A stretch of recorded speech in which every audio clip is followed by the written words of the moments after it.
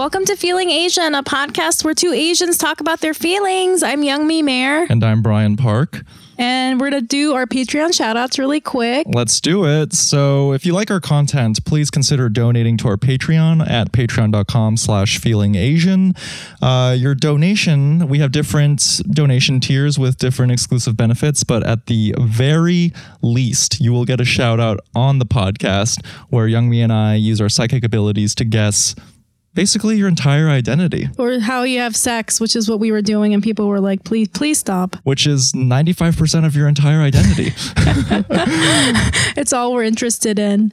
But you know, it's funny that this is what you get at the bare minimum, because I feel like this is the most valuable thing for us to talk about you. Am I going to edit that out?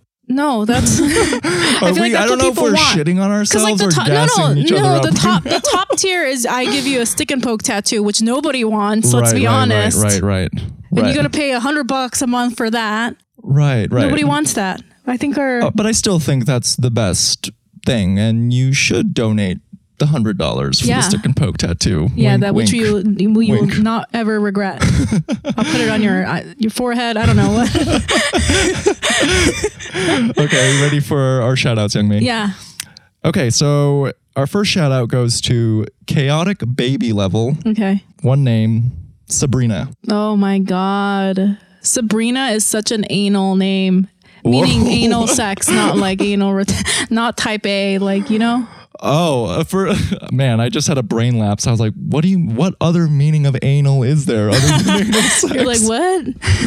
Not like, I'm a perfectionist anal, like, you know. Oh, so Sabrina's doing beads. a sloppy job at her corporate office, but she's all about the anal sex.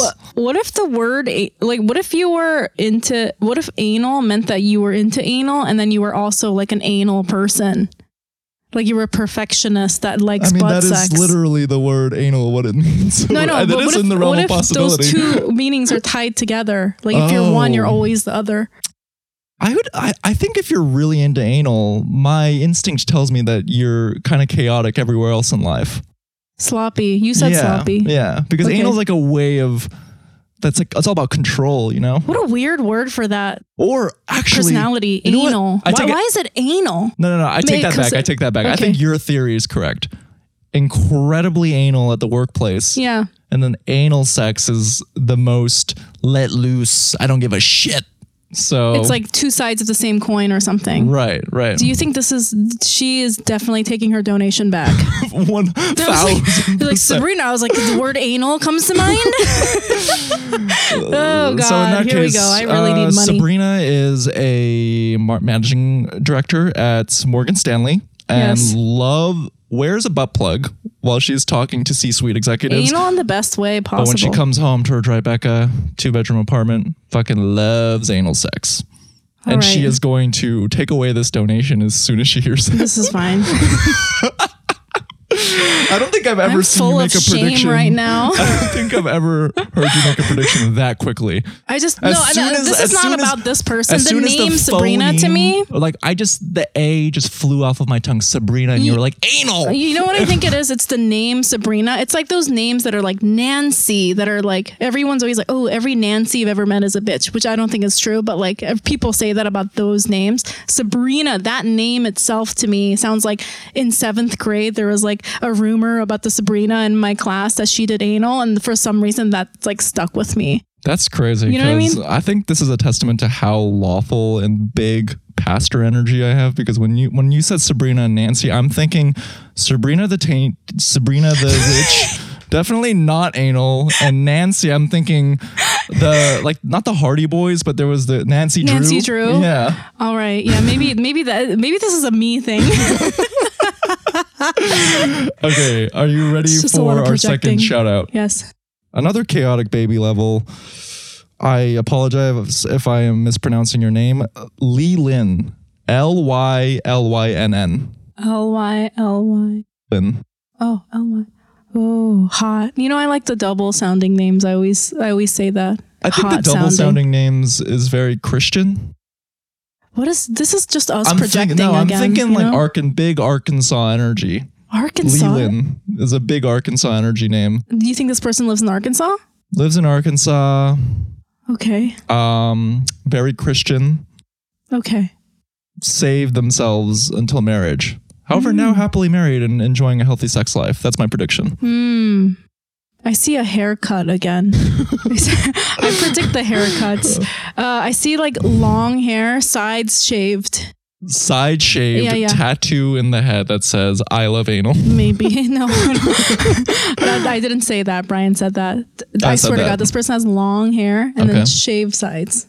Leland. Psychic. Mm-hmm. Okay. Well, Leland, thank you for your donation. And our last shout out for this episode goes to Lawful Adult Level Saki Lee. Saki Lee.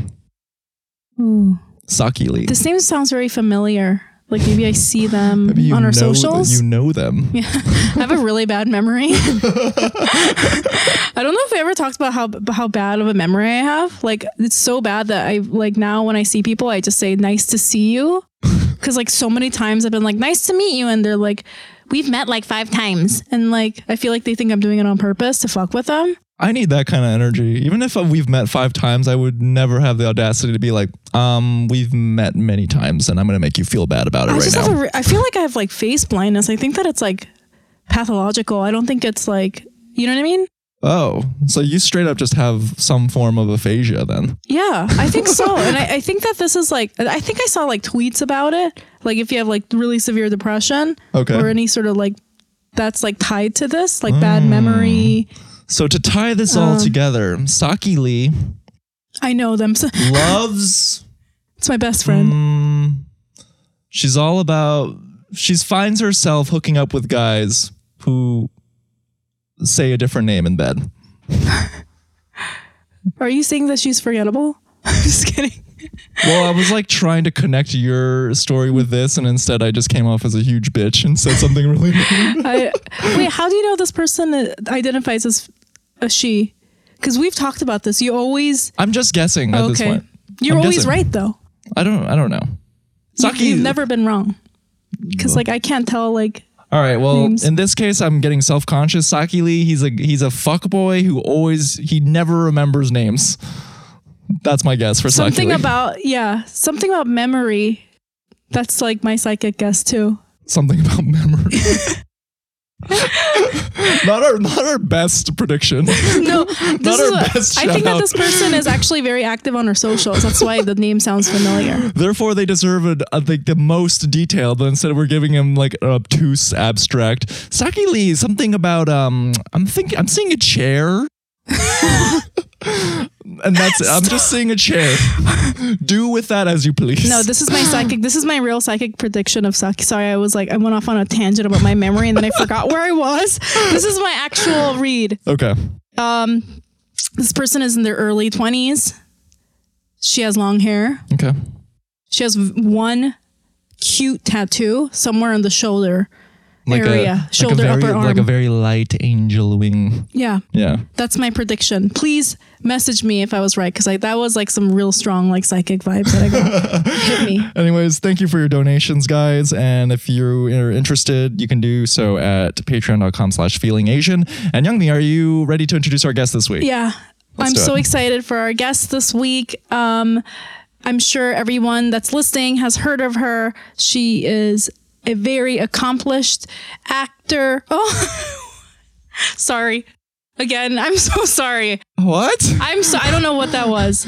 That was my psychic energy. I feel like Mary's going to become an actor. It's going to happen. Okay, do you want to do it again? You heard it here first. Okay. I'm so excited for our guest this week. I'm sure that all our listeners have heard of her. She's a very accomplished author. A human being. Everybody give us your ears for Mary H.K. Choi. Hi. Hello. Hi. I'm enchanted to be here. I'm enjoying your psychic connections to other realms. What'd you think of our predictions? I thought Did they seem pretty were, on base?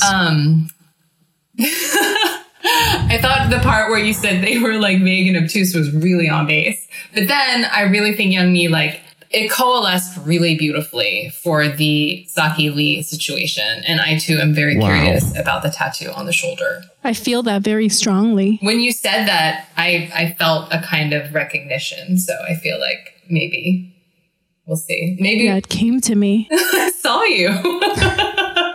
I'm just impressed because Mary just dropped the word coalesced in casual convo in a perfect way. And I'm like, yep, you are an author. Actor? Author? You are an author. I don't know what that word means, so I was just like, yes, exactly. You're like anal, actor, author, whatever. Yeah, exactly what Mary said. Oh, man. But we're really, really excited to have you on the podcast. And before we ask you how you feel, Brian, how are you feeling? oh, you cut me off there. Well, because you always make me go first. Right. I am feeling not great. I know I'm being very vague. Just there's some stuff going on this week. I know this podcast is about being very transparent and open. When it comes to this, I'm not quite ready to talk about what's been going on in my personal life, but it has left me feeling very, very nervous, worried, and just very anxious. And it's hard, you know. I'm just not quite myself these days.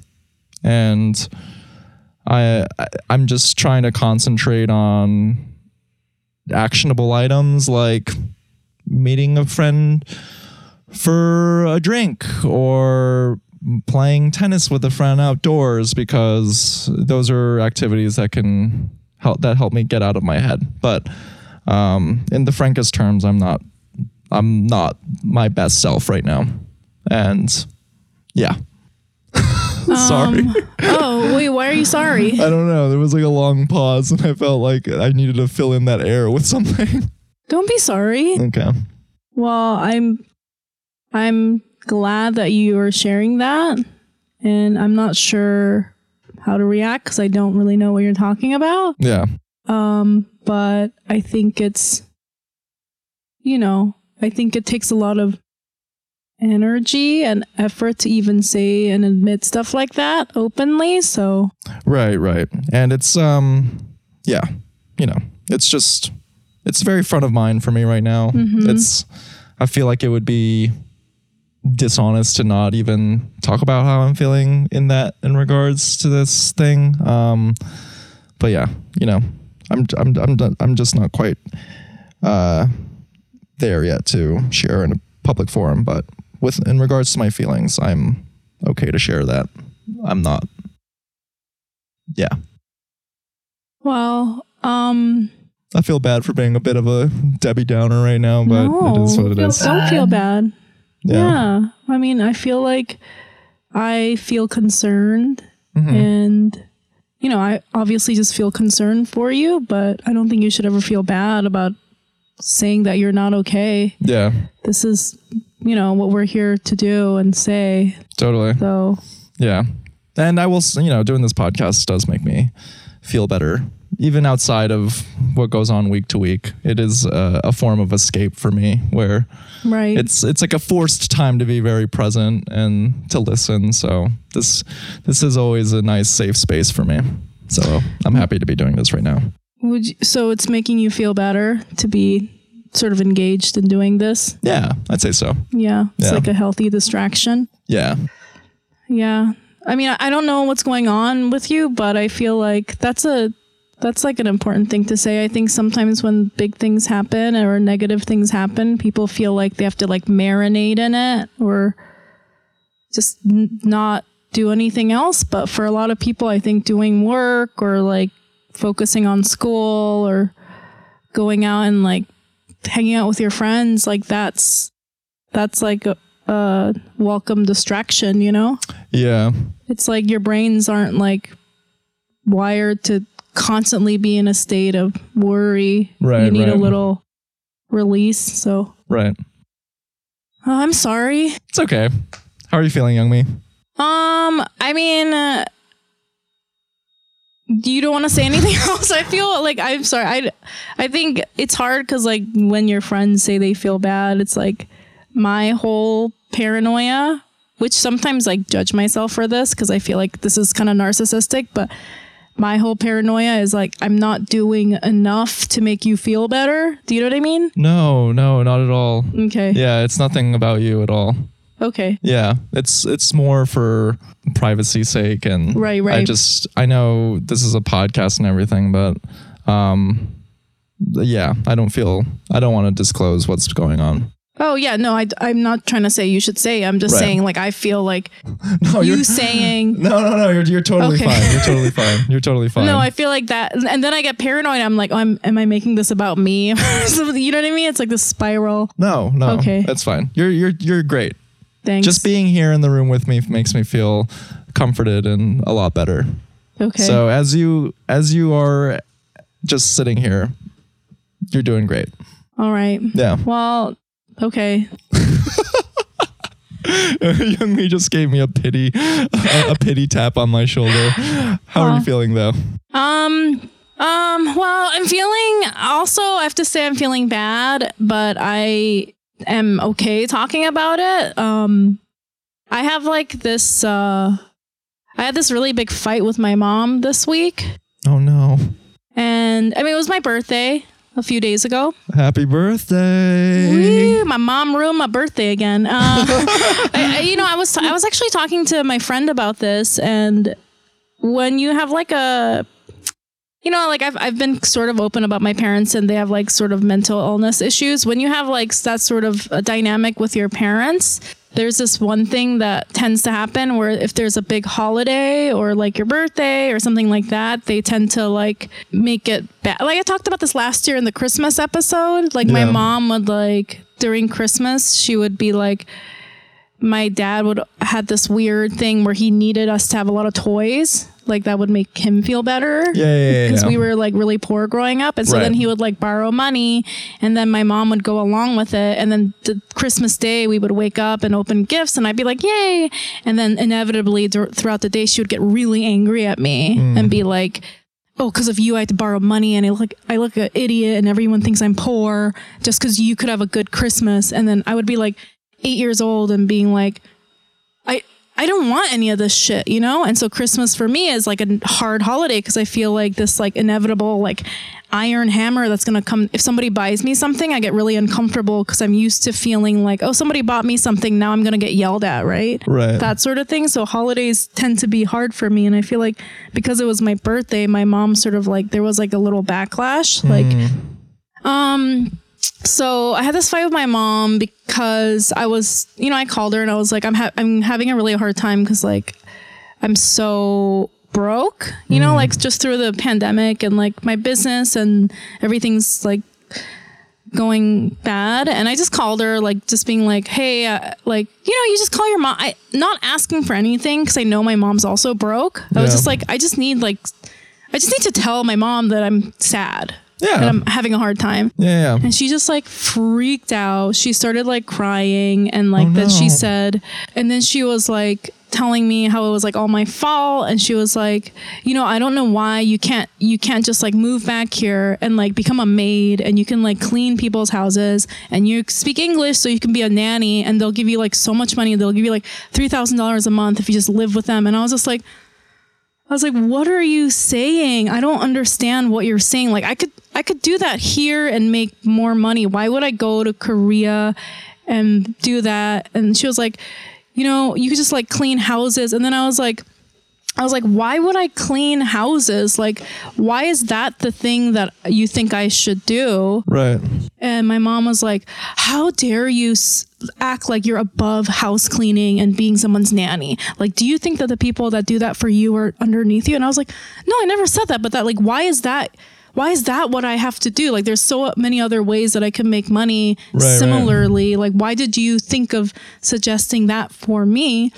And it just reminded me of like when I talked to my therapist before, like my mom would make me do these like really humiliating things when I was a kid. Like she would make me like stand in front of school and sell like Kool-Aid for like $1. And we would always lose money doing it like every week. And I was like, I don't understand why we're doing this. And she would complain and be like, oh, we lost money doing this. And I was like, what is the purpose of doing this? It's not the money. And my therapist like helped me realize, she was like, there's something with your mom where she like feels the need to like humiliate you.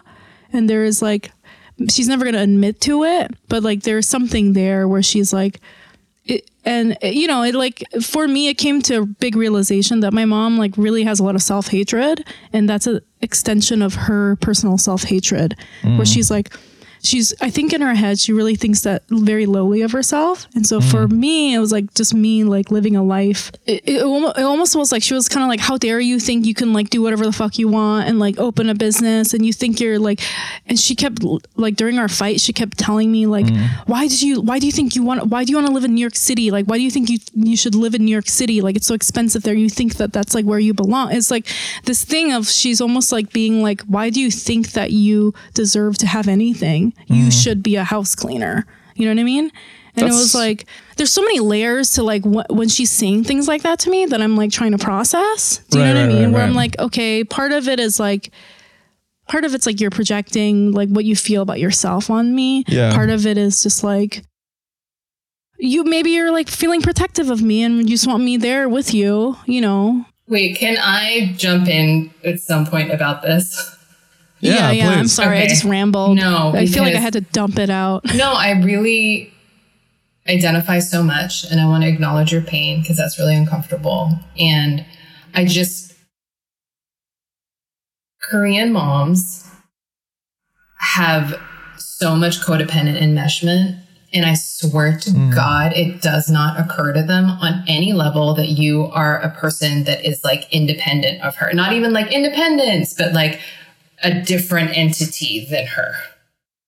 And like, so yeah, I think that it's so frustrating. And I have this in my experience where like, sometimes I go to my mother just to be like, hello, person I know, who I respect, who I think about on the day of like, you know, my literal fucking birth out of your vagina. Like, I want to be close to you in some way.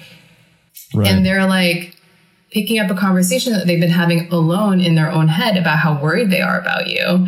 And like you calling just basically to say hi, plus a little bit of extra information. They're just like, this is the confirmation of all my worst like suspicions and fears and no. And also Korea, since she lives there, it's like such a monoculture. And so like, you know, I feel like the coastal elite thing, it's like America is all about like bootstraps, exceptionalism, blah, blah, blah. And then like the coastal elites are like exceptionalism on exceptionalism. And I think that like that scares the shit out of people who live in a monoculture, especially a monoculture as sexist and fucked up as Korea is when it comes to like actual gender dynamics and systemic shit that's like cooked into like the very, very traditionalist and oligarchical like patriarchy system that they have. It's just, that sounds so hard. I'm really sorry about that. I know that it's so hard. I think people, maybe the listeners that are listening to me talk about my mom like this can be like, oh, seeing it from her perspective. And I can totally see it from her perspective, like, and feel bad for her and stuff like that. And the reason why I'm like really adamant in vocalizing my perspective of our argument is like my entire life, I've been seeing it through her perspective. Oh my God, and being course. like, right? Yeah. Obviously, we all know, Right. you know, our whole life, it's like, oh, my mom is mean to me, but she had a way harder life and I feel sorry for her. And I still feel that way. And that's like my initial reaction to be like, well, my mom is having a hard time and she's worried. So she's trying to protect me in her way. Right. And recently, like you were saying, like, as I got older, I was like, there might be a different, like a more selfish perspective that I should look at this. You know what I mean?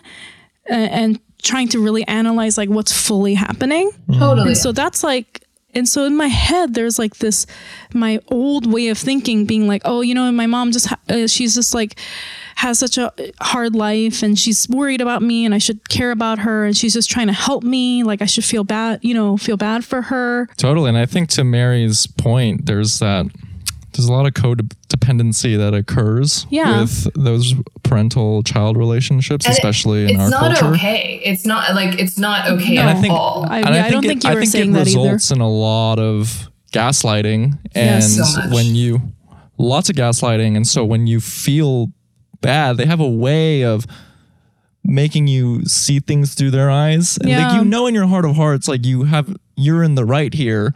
But you get gaslit into believing that you're in the wrong. And so it feels like you have this extra layer of shame on top of this bad feeling of like wrongdoing. Like, why did I do this to my mom? And it's a lot. Yeah, you feel bad. Like you're hard. Like somebody's, I feel like my mom's being mean to me, but then I'm like, she's like, no, you are the one that's like being snotty by saying that you're better than nannies or something. And then I'm like, oh, I'm a bitch. No, and I feel like you're hurting me. Like moms, Korean moms are so fucking mentally ill.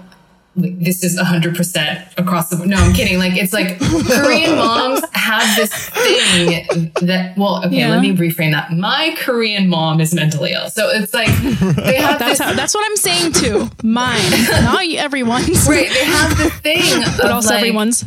You know, just, I don't understand why I'm coming to you just for comfort and you're giving me the like less thought through solution. And then when I question your solution because you're like, you should just do this. And I'm like, am I really going to move to Korea to become a maid? She's not thinking about you physically actually moving. She's just giving you the solution that's going to make her guilt and fear just stop for the moment. But then when you say like, do you really think I should be a maid? She's like, oh no, this question is like every moral failing of mine that I've brought up this kid who thinks she's better than everyone. And of course, none of this is the conversation. And the thing that... exactly. At all. I'm like, no, totally. What are you talking about? I'm having like a visceral reaction in my body, just recounting conversations that I've had like this before. Well, because Korean moms sometimes are like, they say a thing and then it's like the Men in Black light and they don't remember anything that happened. And then they say another thing and then it's the Men in Black light. And you're just like... And you're like, oh my God. And so when they gaslight you, and I truly believe this to be true for my mother, she would pass a polygraph. She really thinks I think this. She really thinks I'm saying this to her. And so a little bit at this point, I'm like, can I accept that we're just having two conversations? And like, as long as I don't actually do anything in accordance with her advice, I'm probably going to be okay. Yeah, you know, I was talking, that's like the two conversations thing is important because I feel like I was at the place where I was like, I just have to let her have this conversation by herself and I'm going to be here by myself and we're just having two conversations. I got to let that go. But then every once in a while, I'm just like, I can't do this. I can't do this right now. You know, I'm actually going through a hard time. I'm just here to receive the minimum amount of what I think I deserve from a mom, which is for you to just tell me it's going to be okay. That's all I want. You know, I'm not even asking you to send me money. Like she's never sent me money in my entire life. You know, I was just like, all I want is for you to be like, I'm sorry. But instead I call her and she's yelling at me and calling me a fucking snob and lazy. And she's like, you think when times get tough, you can just you're just lazy? She was like, you have to do whatever it takes. Like I was like, I understand that I understand when times get tough, I have to do whatever it takes. Like I've been a fucking server. I worked at I've done every fucking job under the sun. Like, what do you think I was doing? Yeah. You know, my entire life. Right. I was like, who are you talking to? Yeah. You know? Right. But anyway, when was your birthday? December 8th. Okay. So anyway, all I wanted to say, sorry, I didn't mean for that to be very long, but if you're trying to like weave through like the gaslighting and the manipulative, like whatever is hard. It's hard to like see two different perspectives, especially when you were brought up codependently. Yeah. And I'm glad you because that energy is, it's like entropy. That energy is there. So I'm glad you were able to at least express it in this format, because I find myself in similar situations where I have disagreements with my parents, and because there's like such a strict hierarchical structure in like Korean society where let's say they say something that I don't agree with, but I feel like my hands are always tied behind my back, because if I have a rebuttal, then it becomes, you're such a disrespectful son. Like, how could you talk back to your parents like that? And I'm like, you're literally so wrong, but I'm just going to swallow this pill and then just keep it inside of me. And you'll see, I'll create a podcast where I just... I'm going to say everything I want to say on my podcast. But I feel like I just wanted to say that because I feel like a lot of our listeners have reacted to our parent episode. Right. Listen, it's not bad if you have your own perspective on an argument. Yeah. And, like your parents might be wrong, but I think the important thing that I just wanted to say, the feeling thing is like, it's sad when you go to a parent for something, for comfort, just something very minimal, just for them to say it's going to be okay. Yeah. And, for some reason they can't provide that for you. That's very sad. And it's a very lonely feeling. Yeah. And it's really caused me to become depressed this week. So it's like, so if anyone else is feeling that, it's a hard feeling, and it's like, it's not easy. It's like, obviously it's never going to resolve for the rest of my life, unfortunately, but that's how I'm feeling. How about you, Mary? How are you feeling? I just wanted to acknowledge that Brian's having a hard time also. And I'm really glad, not to be like, I'm so glad you guys are bummed, because I'm like in a really bad place. Oh no. Oh my God, we're all so depressed. All right, listeners, No, if you're looking for a feel-good episode, strap in. I'm really glad that I thought it was a very healthy boundary that you shared, that you are having a hard time but didn't disclose specifics in a people-pleasing way because you weren't comfortable with that. I think that's really great. I aspire to that.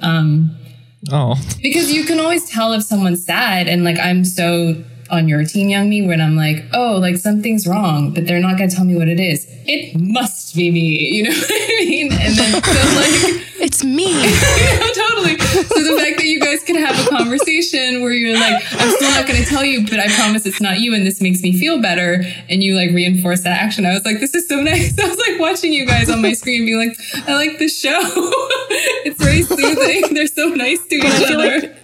I read that recently. That's like it's like another way that narcissists react to stuff, like making everything about themselves. Like, it's me, isn't it? I'm a fuck up. Well, it's narcissists. So now I'm like, addicts, basically. That's like every addict's favorite thing. It's like, I'm such a piece of shit. I don't deserve anything, except for some reason everyone is obsessed with me, and I'm in the center of every dynamic that has to do with anyone else. Like, that's just like a pure thing. So I'm doing really shitty.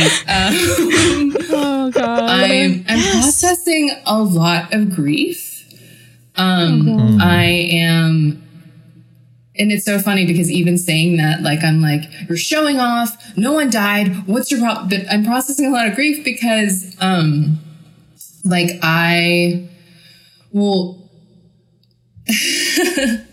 coronavirus is only affecting me. No, basically, like, COVID's been really like fucked up, and my mom got sick, not with COVID, but she got sick in April, and my parents live in Texas, and then my dad got sick just as it seemed like my mother had surgery and it seemed like she would be okay. And then my dad got sick with something a lot more untreatable and a lot longer.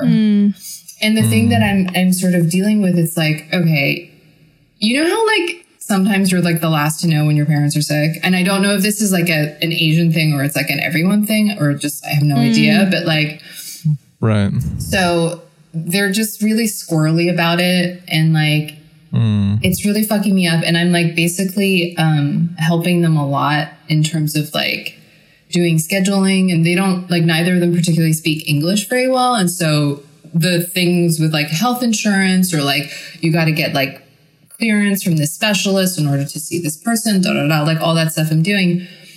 But the fucked up thing is I'm just now realizing that I have so much unresolved anger towards them. And I'm like basically ignoring it so that I can be compassionate.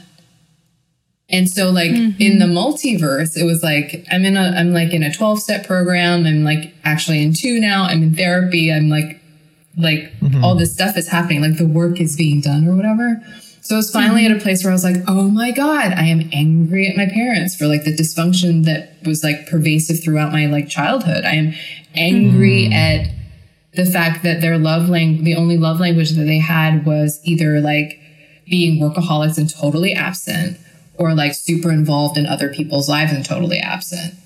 And like, and that was like the way they provided for us. But like, it was this sort of like very typical immigrant dynamic where like they showed their like burdensome love and devotion by ostensibly like ignoring us. And so I'm sitting here and I'm not like, oh, they did this, they did that. I mean, they were violent and they were ragers and they were just like into corporal punishment and all this stuff. And they didn't have good role models and they were just like really fucked up and happy. But I was finally getting to the place where I'm like, oh my God, I can accept this while as an adult also holding true simultaneously that I love them and I have a lot of compassion for them. And now I am taking a caretaker's role in their lives. So I was like on the way, but that timetable got kind of shortchanged because their need became so pressing. And so now I'm just stuck in this sort of schism of like being super fucking angry and like super immature. Like there's a part of me, like this childish part of me that's like, we're not going to get our day in court. And so that child is like freaking out. But I'm in a good place despite all of these things because I'm like, oh my God, this is the thing I've needed to deal with my whole fucking life. And now that I'm like sober and like I have a lot of help with my eating disorder, I can finally look at it. So I'm like, I'm terrible. Like I've been crying for like 3 days and like, but I'm finally like, oh yeah, like this actually feels like the thing and not like the symptom or a distraction. The anger? Yeah, the anger. Right. And, okay. And just justified anger and not rage, but just like anger because of this. Justified anger. Yeah. And it doesn't even involve them. Like I don't have to tell them. I just have to like sit with it and tell myself and receive it and accept it. I feel like we're at very similar places with our journey, with our emotions to our parents. And I feel like I say this a lot because a lot of people that come on the podcast are at this place where they're still sort of like selfless with their parents. And they're still like, oh, my parents have to do everything. And that through therapy and this journey, I'm like, no, I deserve to come to terms with the anger that I feel for the abuse that I endured as a child. And the same thing you said, it doesn't have to involve my parents. I'm just processing it on my own. I don't have to call them and scream at them all day, you know, like they can live their lives. But yeah, I see it as a important step towards, you know, healing yourself as a person outside of your parents as an adult. So totally. Like I can't, you know, like different soul cycle instructors have said in my rides, like, it's like the only way over is through. And it's like, you know, it's completely banal, trite, but it's like, yeah, I just have to process this so that when I do something in service of their well-being, it's not out of resentment and it's not transactive. You know, like I had this like fantasy because as my parents' mortality come into question, I'm like, oh my God, this is it. We're going to have our like K-drama moment. Like we're going to have a come to Jesus. They're going to realize what they did. I'm going to forgive them for the things that they did. And miraculously, despite our language barrier, they're going to be able to enumerate to me all of their like failings in a way that will be satisfactory to me. And like, I just fantasize about this magical conversation with both of them. And like, I'm finally in a place where I'm like, bitch, the talks aren't coming. And then, and I feel good about like starting to do the work around what letting go of that looks like. Ooh, that's seriously also where I am. It's like, there's never going to be an apology, and the anger, where does the anger go? You know, like, it's like, I see it burning off, and like, that's also kind of like where I am at too. Also, I just want to point out that I'm glad that you said the word anger, because especially for Asian women, you're not allowed to have any anger. And if you do, it's some sort of weird fetishized, like, dragon lady. Like, Totally. she's But going the to thing is suck your dick or something. Like, it's like, do you know what I mean? Like, but we're angry and I think the important thing that you said was justified anger. It's Totally. justified to be angry that you were like neglected as a child by your parents. Is it their fault? No, but That's like the thing. you can be angry. That's the thing. I am angry, but I don't need a culprit. Right. And I don't exactly. need your permission to be angry. And I don't need your agreement that I'm angry either. And that actually, the utility that I'm discovering now, because I'm like such a rager, like, and rage is just, that's a tantrum and that's a meltdown and it has no utility and it's usually scattershot. It's usually not justified because you yourself have not divined as to what the source material for that is. You're just spazzing because you've either ignored it or like someone triggered you or whatever, but that's not what you're angry about. But anger in itself is like, oh, I was violated. And like I was compromised of my agency in this particular act. You know, it's not like who you were, it's this thing you did. And like that is anger and that's what I'm processing. And it's really nice because I don't have any memories prior to the time I have like 4 memories before I was like 22. And now really? Totally. I'm like I'm so blacked out because, you know, I started drinking when I was like 11, you know, like, and then like attention from the opposite sex came in at 13, like, you know, and then like food and dieting and body obsession came in. And so like I had a lot numbing out. And so and as a result of that, I don't have access to a lot of my memories. That's so interesting. Yeah. I mean, I do have a lot of memories. Maybe I don't. I mean, I have like a handful of memories, but I have old memories. I have like different memories, but you know how some people are so good at being like, oh yeah, in 8th grade, and I was, and I don't have that. I mean, like actually, I feel like I've heard that from other people. Yeah, I feel like that's a white people thing where they're like, oh yeah, and then my birthday that my parents didn't ruin, there was this thing that I actually wanted because they could display that they knew me as a human being, like external to themselves. I'm just like, what is that like? You know? Well, I feel like we have like very similar stories. I'm glad that this is when the week that you were on is when I had the fight with my mom.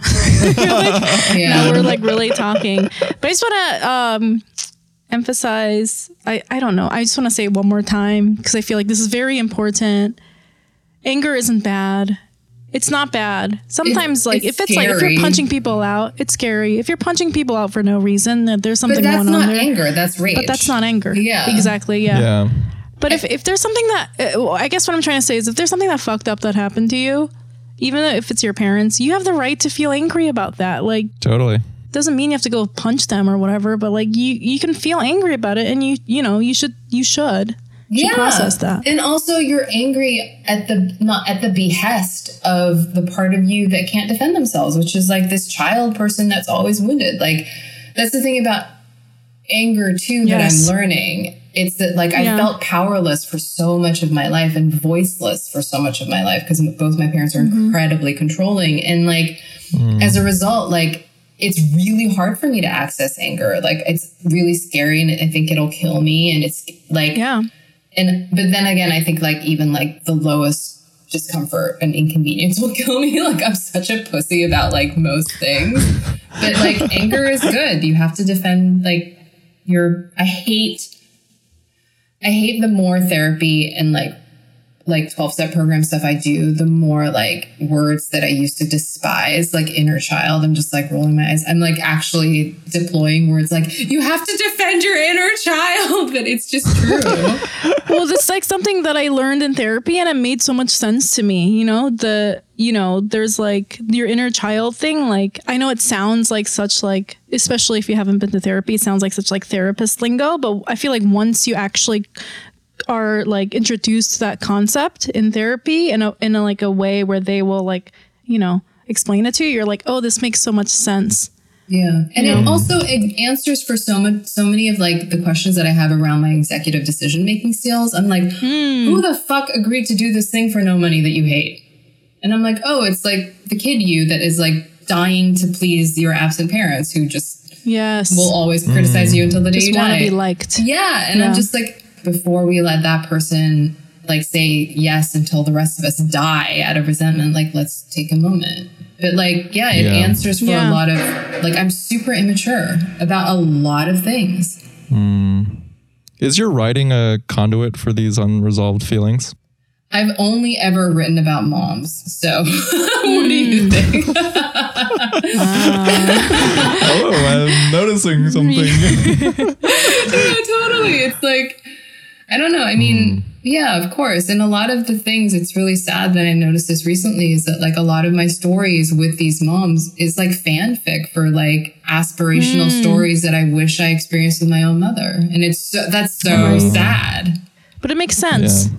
Yeah. You know? Totally. It seems like a nice place where you can like exhibit a little bit of control in a control a situation. Yeah. I mean, being an author is fucking weird, especially as someone who has a lot of mental health issues. It's like, it's on one hand, it is restorative because that can be really healing. On the other hand, it's not good for like control issues, you know, because I'm like, I'm master of this realm. I have created this entire thing, you know, and then, or like everybody does what I want them to because it's literally what's happening.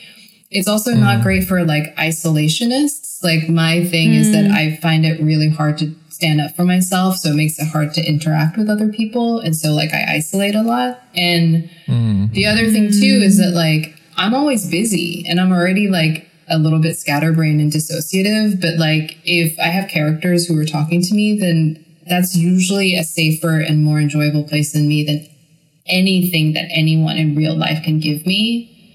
Except that is like the fastest conduit to like depression and like suicidal ideation that I could ever imagine, like just staying in my stories. So it's something that is a gift, but it's also like, I hate that I'm such an addict that I can like be addicted to my work like that. I'm just like, that seems so dumb, but like, it just is truthful. Right. Well, so I heard you saying that you are doing the 12-step program and you mentioned getting a good handle on eating disorders that you've had in the past. And so I don't know if listeners know this, but we do send like a list of questions usually to people. And one of the questions is, how do you feel about your body? And it's meant to be like in terms of like an Asian American person, but obviously you don't have to put it into those terms. So like, can I ask you right now, how do you feel about your body? I feel weird about my body. Like I am in my 40s, which is weird. Like it's, you know, the whole joke of like how Asian don't raisin, like it starts to dehydrate around 40, like perceptively, like, but you know, like I actually identify as having an eating disorder pretty much constantly because it's my head up display. It's the operating system that I have. It's not something that because the behavior stops that I'm like suddenly free of it. It's like, and that's obviously just for me. That I'm not saying that if you've had treatment in your life and like you feel free of your eating disorder, that can't be true for you. But like, I'm a bulimic and I didn't know that not throwing up, like I thought I was cured because I stopped throwing up. Until in my 30s, I threw up again. And I was like, oh yeah, that came with a lot more self-hatred and shame than the last time. So that's interesting. But, you know, working out, like eating something and then having to work out until that thing is neutralized is also bulimia. It's exercise bulimia. Or like people, or like laxative abuse. That isn't a part of my story, but that's like a thing with other people. Like just all this stuff. Or like I would not eat for like a really long time. And then like in order to save up for a meal that I was going to have where I was going to just obliterate myself. Cause I loved being full because it was so numbing. And because it was so physically uncomfortable that I would leave my body faster, if that makes sense. And so I know that depending on my disposition, if I look in the mirror and I hate what I see, it has so much more to do with what's going on with me emotionally and often spiritually than it does that I've gained weight or something. My eyes are fully broken. But you know, and so it's really hard to be in my body. Like I self-abandon a lot. Like I think when I was younger, there was just a lot of like, I would just like fling my body at like in really fucked up situations. Like I'm like, oh, this person scares you, but maybe has something you want. Like just fling your body into that direction. And I would just retrieve it on the other end. And I was like, that was bad. That person's maybe a monster. That person molested you. That's fucked up, you know? But now it's like, and also COVID's weird because it's like the health aspect of it. I'm like, oh, bodies are vectors. I'm like, if only my mind could detach from my body, we'd be safe from this like horrible disease, you know? So that's tough. Right. But now it's like, I have a lot of gratitude. Like the part of what's happening with my father is that his body is deteriorating. And I'm like, oh shit, like, I really can begin to tap into the gratitude of just being able to use my arms and legs. Yeah. Yeah. And like, I think that there's this weird fucked up thing too, where like, because Korean society is like, so like you have like being not fucking skinny is like unfeminine. First of all, the gender binary is just I thought you were going to say unacceptable because it's literally unacceptable. Super unacceptable. It's literally unacceptable. It's unacceptable, Right. but also it's really unfemale and it's unacceptable Right. and it's like it's monstrous and it's all this stuff and like and it's a sign of a lack of control. It's a sign of just all these things that you're not on top of. And you know, I think that that's really toxic to be raised by people who are raised in that sort of headspace. And so, Yeah. but I'm like, I don't know. I don't hate my body anymore. And that's a lot. And I'm not obsessed with my body anymore. Oof. Honestly, Mary, I'm literally crawling out of my skin listening to you because I feel like everything you're saying is so spot on with what I go through. It's literally so hard for me to sit here and listen to you because it's like, it's making me so uncomfortable. And I like, just because it just literally everything you're saying is just exactly what I'm going through. And it's crazy to hear somebody say that because, you know, on here, I've said just like, I have eating disorders. I never really go into it, but it's just like every single thing you're saying is just literally true for me. And it's really bizarre, like sitting here listening to somebody say that. It's hard. It's like women and their bodies. It's fucking weird. And not to say that it's relegated just to women, but like, I do think that there are a few layers in terms of like how our bodies always feel a little bit outside of our control because they change every fucking month in accordance with the literal goddamn fucking moon. Like that shit is fucking wild, especially if you're a control freak. And Right. yeah, like the eating disorder thing is really interesting because it's like food was my best friend. It was like my most available comfort until it turned on me, aka until like I abused my body with it. But something that was really interesting that is a definition of an eating disorder that I never thought of until I sought recovery, which is that like if you think having a different body will make everyone treat you differently and will like demonstrably change your life, then you probably have an eating disorder. It's just like, which is literally almost everybody. Which is if literally, we're being honest. Yeah, and like, and I'm not trying to be here like, you know, I'm not trying to just proselytize or like, you know, anoint everyone with some sort of like eating disorder wand or whatever. But like, that was really true for me. Like, I really thought that losing 15 pounds would get me a different job. Like, I really fucking believed that.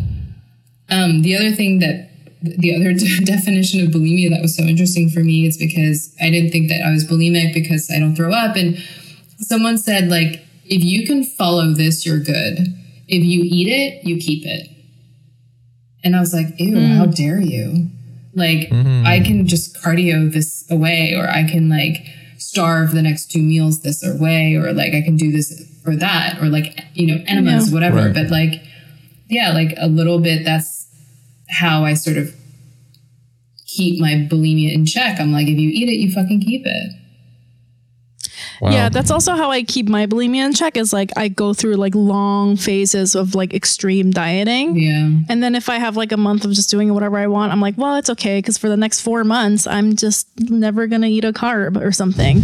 Yeah. You know? Like like that's also not, that is also disordered eating. Totally. And it's like that whole weight cycling where you're like, I can do this because I have a 3 pound margin, or like, gained, there's people in my program who have lost 100 pounds and up, but then there are people like me who have gained and lost the same 8 pounds thousands of times and are going fucking crazy as a result of it. Well, I want to thank you for sharing a lot of these complicated feelings succinctly, and as Youngmi mentioned, it's really hard, and it's hard to put into words, and I think you a lot of the things you said resonated with me, and I want to shift gears a little bit, and that is, you have a new book coming out. I do. Soon, right? Mm-hmm. Can you tell us a little bit about it? Totally. It's called Yoke, and it is coming out in March 2nd. It's about 2 Korean sisters who swap identities because one of them gets sick, and the one who gets sick doesn't have health insurance. But they don't get along, and it's based in New York, and it's a lot of like, you know how like Korean families compare the kids all the time, and there's a lot of erasure, and it's like you're like, you don't get to be your own person, and like, you know, all that stuff. So it's like really complicated because one sister is like successful, has a good job, never worried the kid, like parents, blah, blah, blah. And like the other sister is like more lost and depressive and all this stuff. And so it's just about the interplay and the tension. And then also just how like fucked up it is and how interchangeable they are even to like the like healthcare system. Right. Oh, that's interesting. That sounds fascinating. All right. Well, that was so exciting. Well, okay. So we got into some really heavy stuff this week. Oh my God. You know, I think this was a very good and healthy way to display how different Asians display and process hard things. You know, it's totally valid if you're going through something hard and it's a private moment for you, like Brian, if you're, you know, like Mary and I, and like part of my way of like dealing with things is like just telling everybody about it, which is probably not okay. It's just like I have bad boundaries. I'm just telling my cab driver, like, let me tell you, what my mom said to me, sir. And you know what? If that's just how you process stuff. Give me a 5-star, please. He's like, oh, that sounds horrible. Oh my God. You know what? Whatever way you need to process, if you want to come on a podcast and talk about it, if you don't want to ever tell anyone, those are all valid ways to process hard, negative, you know, things and trauma. And I'm proud of all of us for doing what we needed to do. But speaking of being proud, Youngmi. Being proud. Mary, before Mary, you go, can we ask you? What is something that you're proud of? I don't know. Like, sometimes I like look at myself like actually dealing with my feelings, and it's a little bit like watching a dog play poker. I'm like, holy shit, look at you, like processing an emotion in real time. This is crazy. I mean, it might be like, I don't know, like I'm like really proud that shame doesn't stop me from like crying for 3 days. And I'm like, I don't know, I'm like proud that like I eat meals now and like I can take care of myself in that way. And I'm proud of the fact that I will never ever be on another diet for the rest of my life, no matter what happens, because I'm not down to betray myself like that anymore. That is so powerful. Yeah. That is so powerful. Yeah. It does feel like a betrayal. Totally. I'm also proud of you. No more. Can I do that for myself? No. I'm trying. We're all trying. I'm so proud of you. Dude, honestly, as someone that's going through the same thing, it's the hardest thing to eat. I mean, I can't even imagine saying something like, I'm not going to betray my body anymore by putting myself through another diet. That's powerful. I'm proud of you guys for being willing to process your emotions. Like, it's hard to like let the dirty laundry hang out as Asian people. Like, it's so antithetical to every sort of piece of hardwiring in us. Oh, thank you, Mary. Thank you so much. Yeah. Where can this was a fantastic episode, and thank you again for joining us. And where can our listeners find you and your work? My website is choytotheworld.com, and that's my name on all social media, which I these days post very reluctantly and in a cursory manner. Okay. But yeah, like also, yeah, you can find my books anywhere that books are sold. And please pre-order Yoke if you feel so obliged. Yeah. Where can we pre-order if we're not trying to use Amazon? Actually, that's a really good question. And I would, if you pre-order from Books Are Magic, a bookstore in Brooklyn, I think that's the place where I will be actually doing signed copies. But Bookshop is a wonderful option because it does a lot of shipping for independent booksellers that maybe don't have the inventory or the resources. And so Bookshop is wonderful as well. And oftentimes competitively priced, if not even more sweetly priced than the other places. Okay. Amazing. Great. How about you, Brian? Where can our listeners find you? You guys can find me on socials at It's Brian Park. And what about you, Young Mi? YM Mayor everywhere. And then please follow our podcast page at Feeling Asian Podcast. That's on Instagram. Yeah. And if you're in need of a sound engineer, please consider hitting up Sarah Pack. You can do so on Instagram at IM_PAKT.